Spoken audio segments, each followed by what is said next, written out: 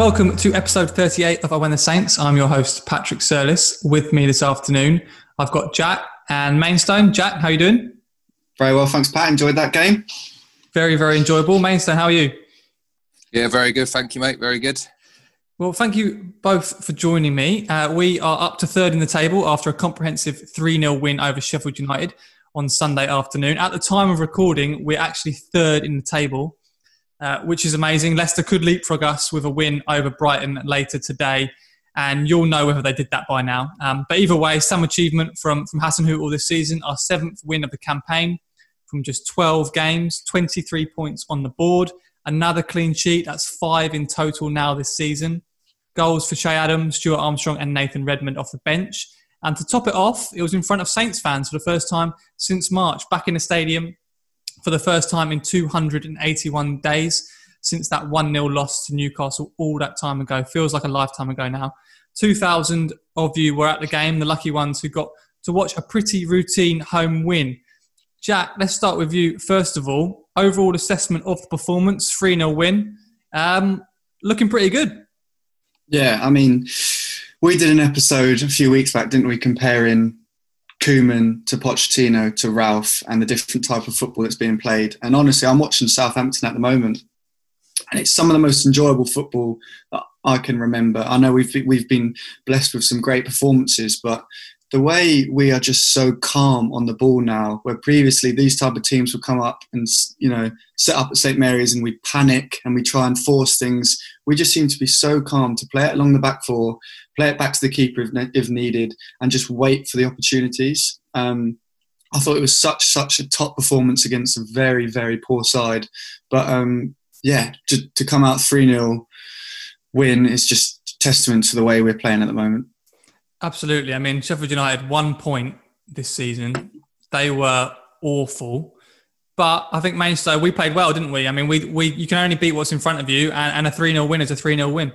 Yeah, exactly. I mean, it's as good as a routine home performance, 3 points that you want, really, especially to welcome the fans back as well. It's nice to now completely take away the idea that the fans have anything to do with our bad home form before the lockdown, which is a nice one to get out of the way. But yeah, really, really good performance. Strong throughout. Say little dodgy 5 or 10 minutes at the start of the second half, but we got through it, pressed again. And yeah, really, really encouraging. Loving watching us play at the moment. It's quality. Now, so we've won 4 of our last 6 home games now. Obviously, you mentioned we struggled at home last season. I think it took 14 home games to earn 4 wins last season, and we've done it in 6. So yeah, the fans back in the stadium, it was great to see. It sounded like on the coverage that I was watching, they were making plenty of noise, and they seemed to lift us at times as well. And I don't know if you saw, but at the end, Ralph and the team went over and did the cheers in front of the fans. And I've seen some quotes, and Ralph said he was getting a bit emotional at the end. Jack, they definitely seemed to make a difference, and it was great to see us play well in front of the supporters. Yeah, definitely. I mean, as you mentioned, the atmosphere sounded brilliant. They're all in the Kingsland, aren't they? And making great noise. And I think, as Mainstone mentioned, it's just great just to put that to bed about playing in front of the home fans, because we've got a great set of fans that are going to lift the players when needed. It was just brilliant to see when Shea scored. I think that's his first goal in front of fans. Is that right? Yeah, all his goals so far have been behind closed doors. Yeah, so I mean, it's a pretty mad stat thinking how long he's played for us. So that's his first goal in front of Saints fans. It was brilliant to see Theo get a great reception. Again, he wasn't the standout player for me, but he needs another shout out for how well he's fit into this system. We had Gineppo and Redmond on the bench today, and it just shows how much Ralph trusts him just to keep Theo in that starting 11. I thought he's brilliant at just travelling with the ball. But yeah, such a good win. And Mainstay, so Adams opened the scoring, poor defending from Sheffield United's point of view, but a decent striker's finish, the ball kind of a free kick from Ward-Prowse, bouncing off Bednarek's shoulder, and then Adams just tucking it away. That's 8 goals for him in 18 now, his 4th of the season. How impressed were you by Adams' overall performance and that finish in particular? I think what's impressed me most at the moment is actually his all-round play. The stuff that he's doing when he's dropping in and picking up the ball, and his turn and release over the top, over the fullback's head is absolutely ridiculous. I mean, he's something that we probably didn't really see last season because he was lacking in confidence. Now he just seems to be growing and growing and growing by every game that goes by. And he continues to add goal contributions very often, whether it be assists or goals.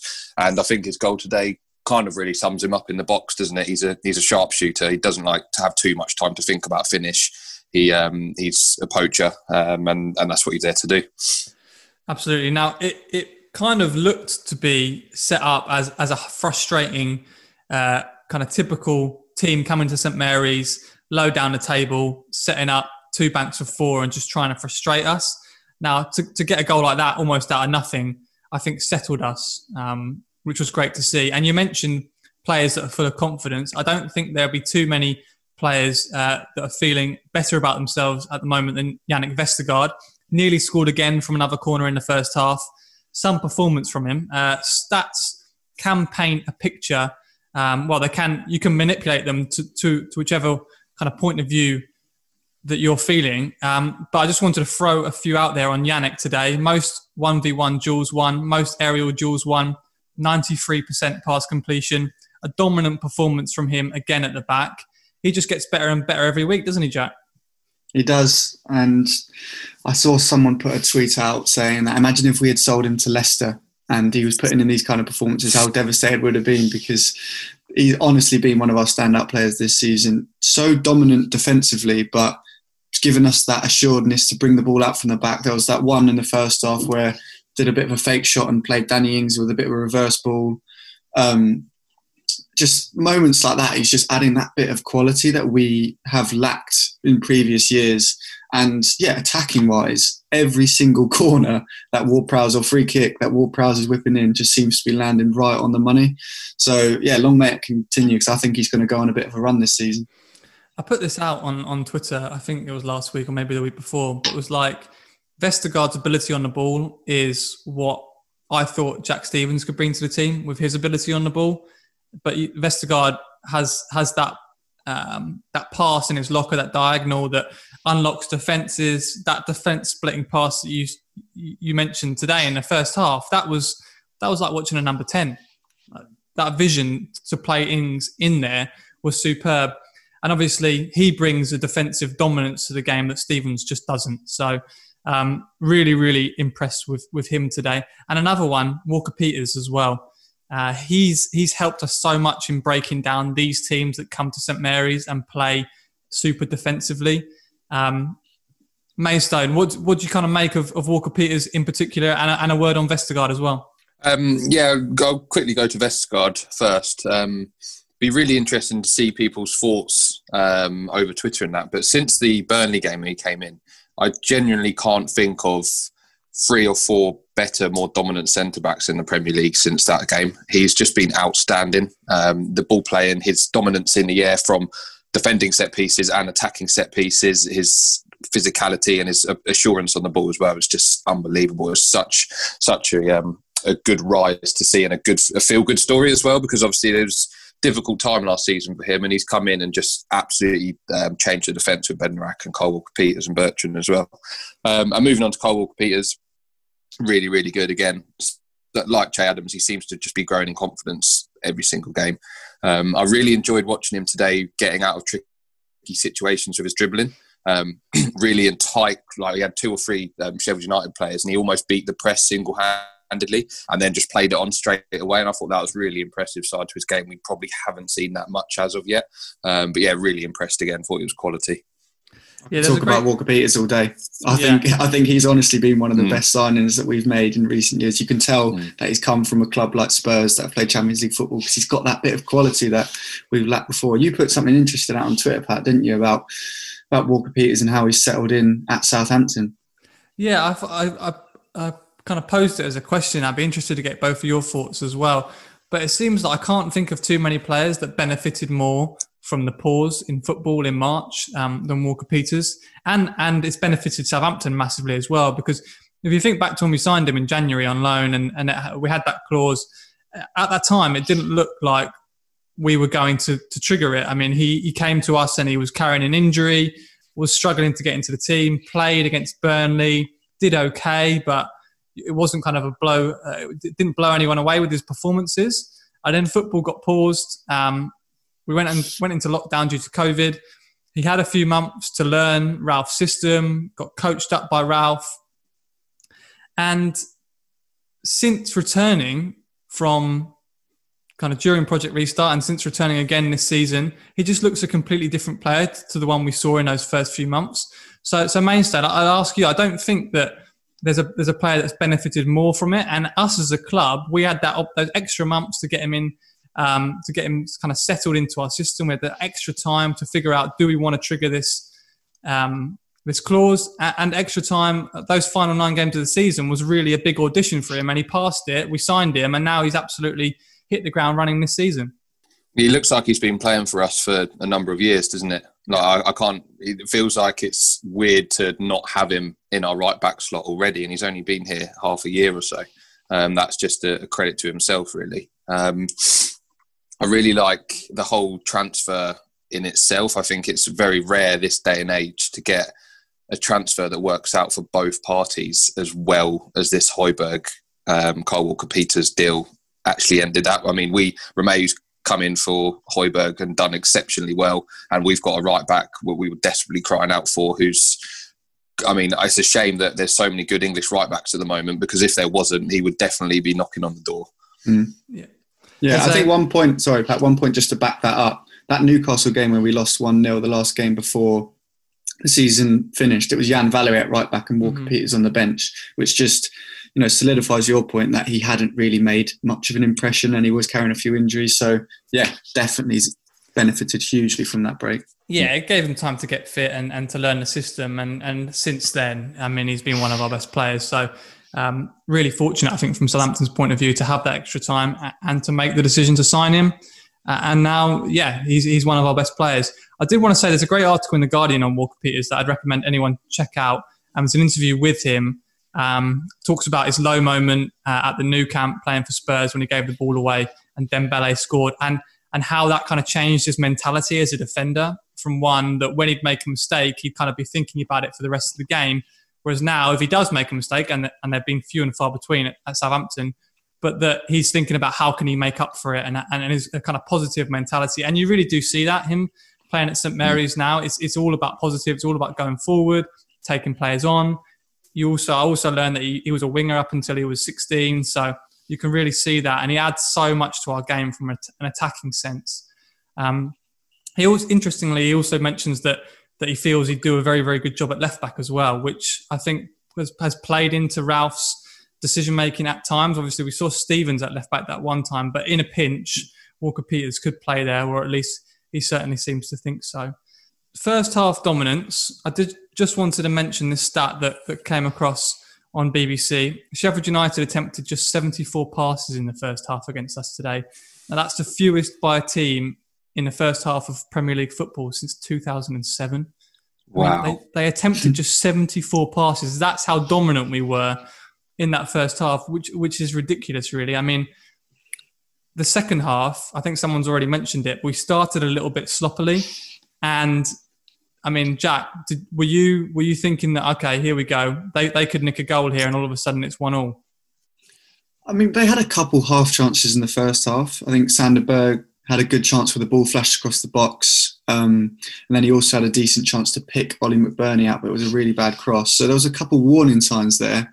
And then in the second half, I remember a header from John Egan from a corner, which, probably should have done a lot better. He got too much on it. It went over the crossbar. So it was one of them games where, whilst we were so dominant, you're playing against a huge Sheffield United team that can, do you with any kind of cross. If they exposed Walker-Peters and got McBurney on him, they could have scored. But yeah, I mean, I definitely was shocked to see how poor they were on the ball. Like, that stat doesn't surprise me. I was watching that first half and I couldn't even remember them get on the ball at all.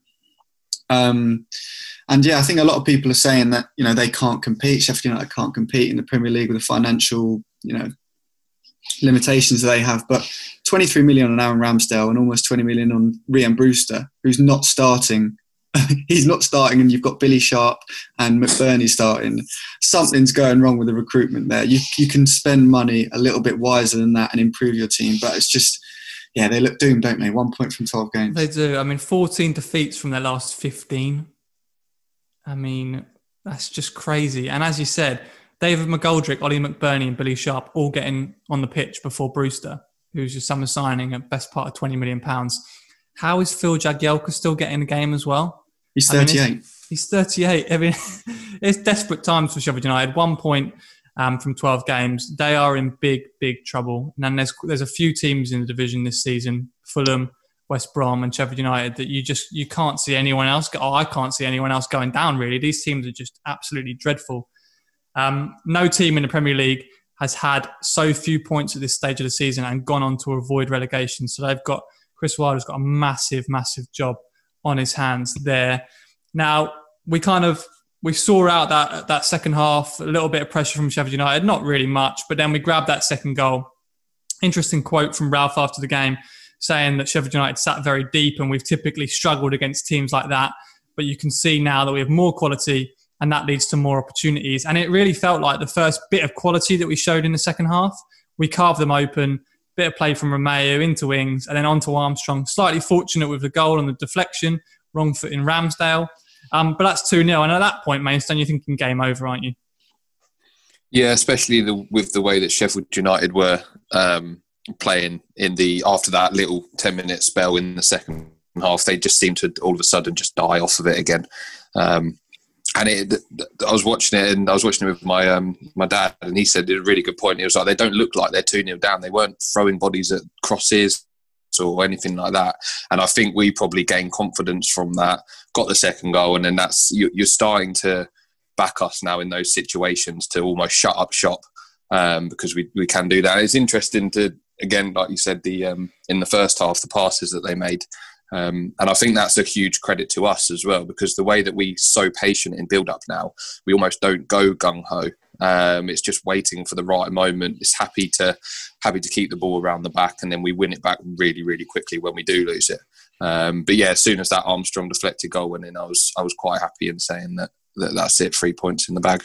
Yeah, I mean, that's the big difference, isn't it, from last season when we were struggling to win at home versus this season. It's just, before, the passes at the back felt aimless and it felt like we were keeping possession for the sake of it. Whereas now we've got so much more cutting edge going forward. The passes are a lot more incisive. We go forward much more quickly with a lot more energy.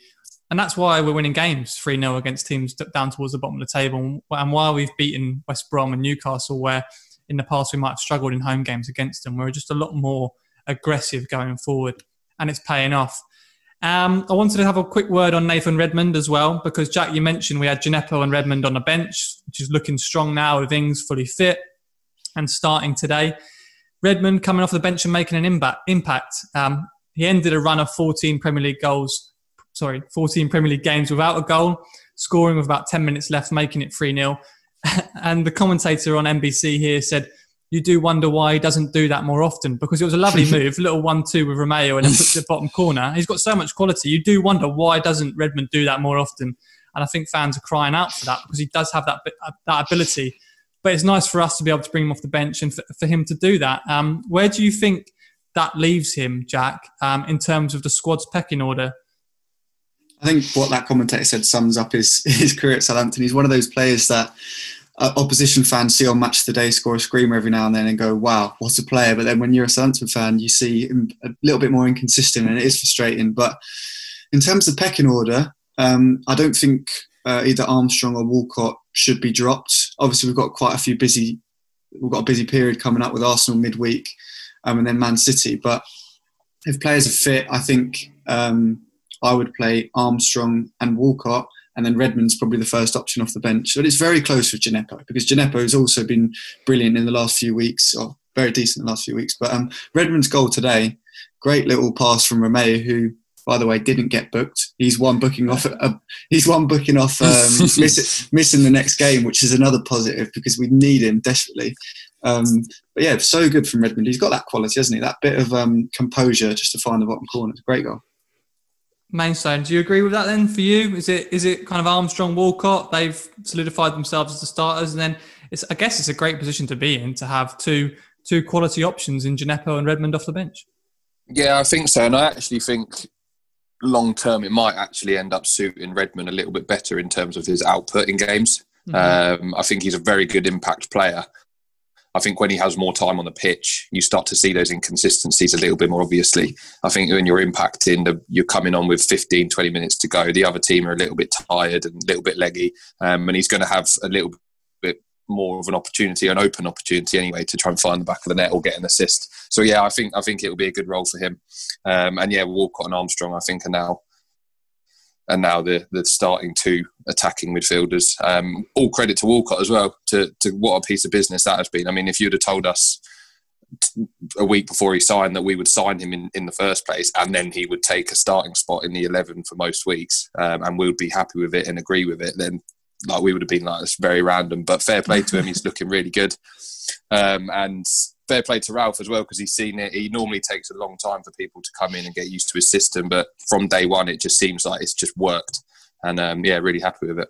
I mean, it's a good point actually. I was just thinking of what we discussed about Vestergaard, what we discussed about Walker-Peters as well, and Che Adams. Like all of those signings took a period of months to settle into the team. And now you look at Salisu and Diallo, that again, because we're playing so well, we have that luxury of easing them into the team that maybe some of the other players like Che and Vestergaard didn't really have that luxury last season until they weren't really playing well and got dropped.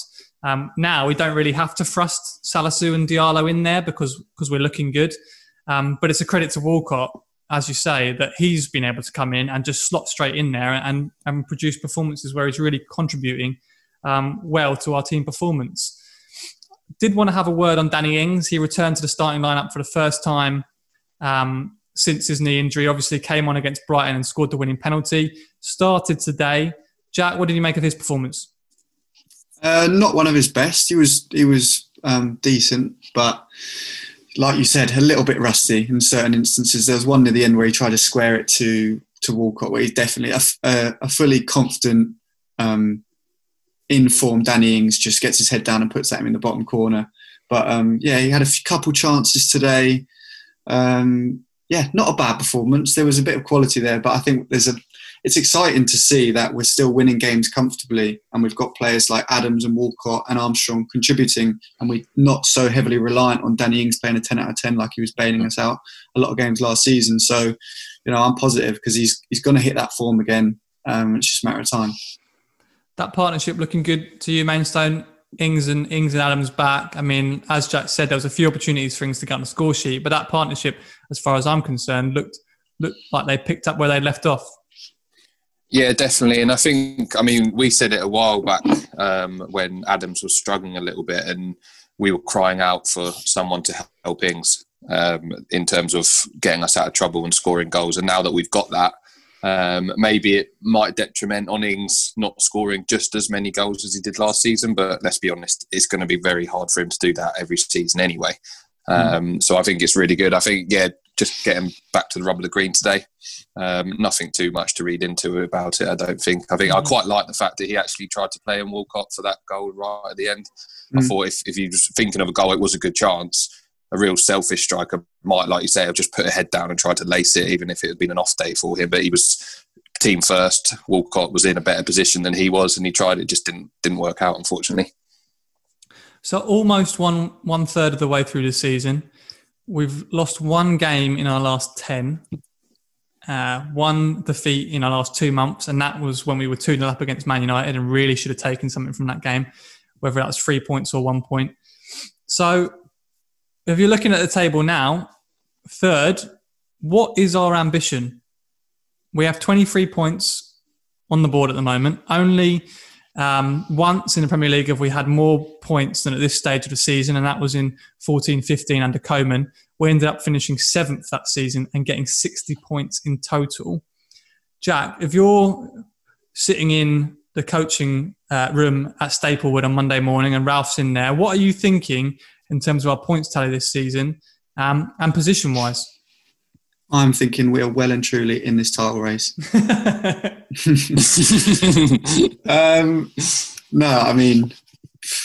To get 23 points at this stage of the season, what I love about those last 2 games, going away to Brighton and Sheffield United, 6 points from those 2 games takes a little bit of pressure off. We've got Arsenal and Man City coming up next. And I think we go to the Emirates, they're in a bit of poor form, we get a result. And then Man City, again, a bit of poor form. We can definitely cause them problems.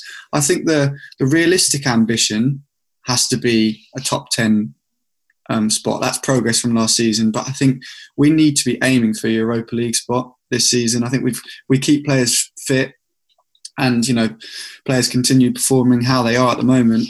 I don't see there's anything to suggest that we couldn't do that. I think a big test will be West Ham. I think we've got them.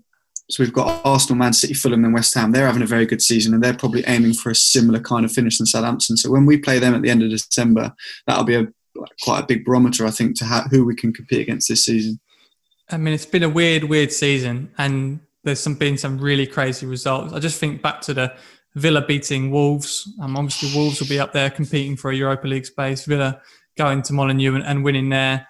I think you're right. West Ham will be a big barometer. Mainstone, what are you thinking as we look ahead to Wednesday? Arsenal a bit all over the place at the moment, and we go to the Emirates off the back of a couple of wins. We should be thinking of at least a point, if not 3, I think, no? Yeah, definitely. And I think that really sums up the position that the club are in at the moment. I'm no longer looking at those sorts of games and thinking, or like, that we may be going to scratch a point if we're a little bit lucky. Now I'm actually confident and really looking forward to watching the game because I know that we can give any team in this league a run for their money on our day.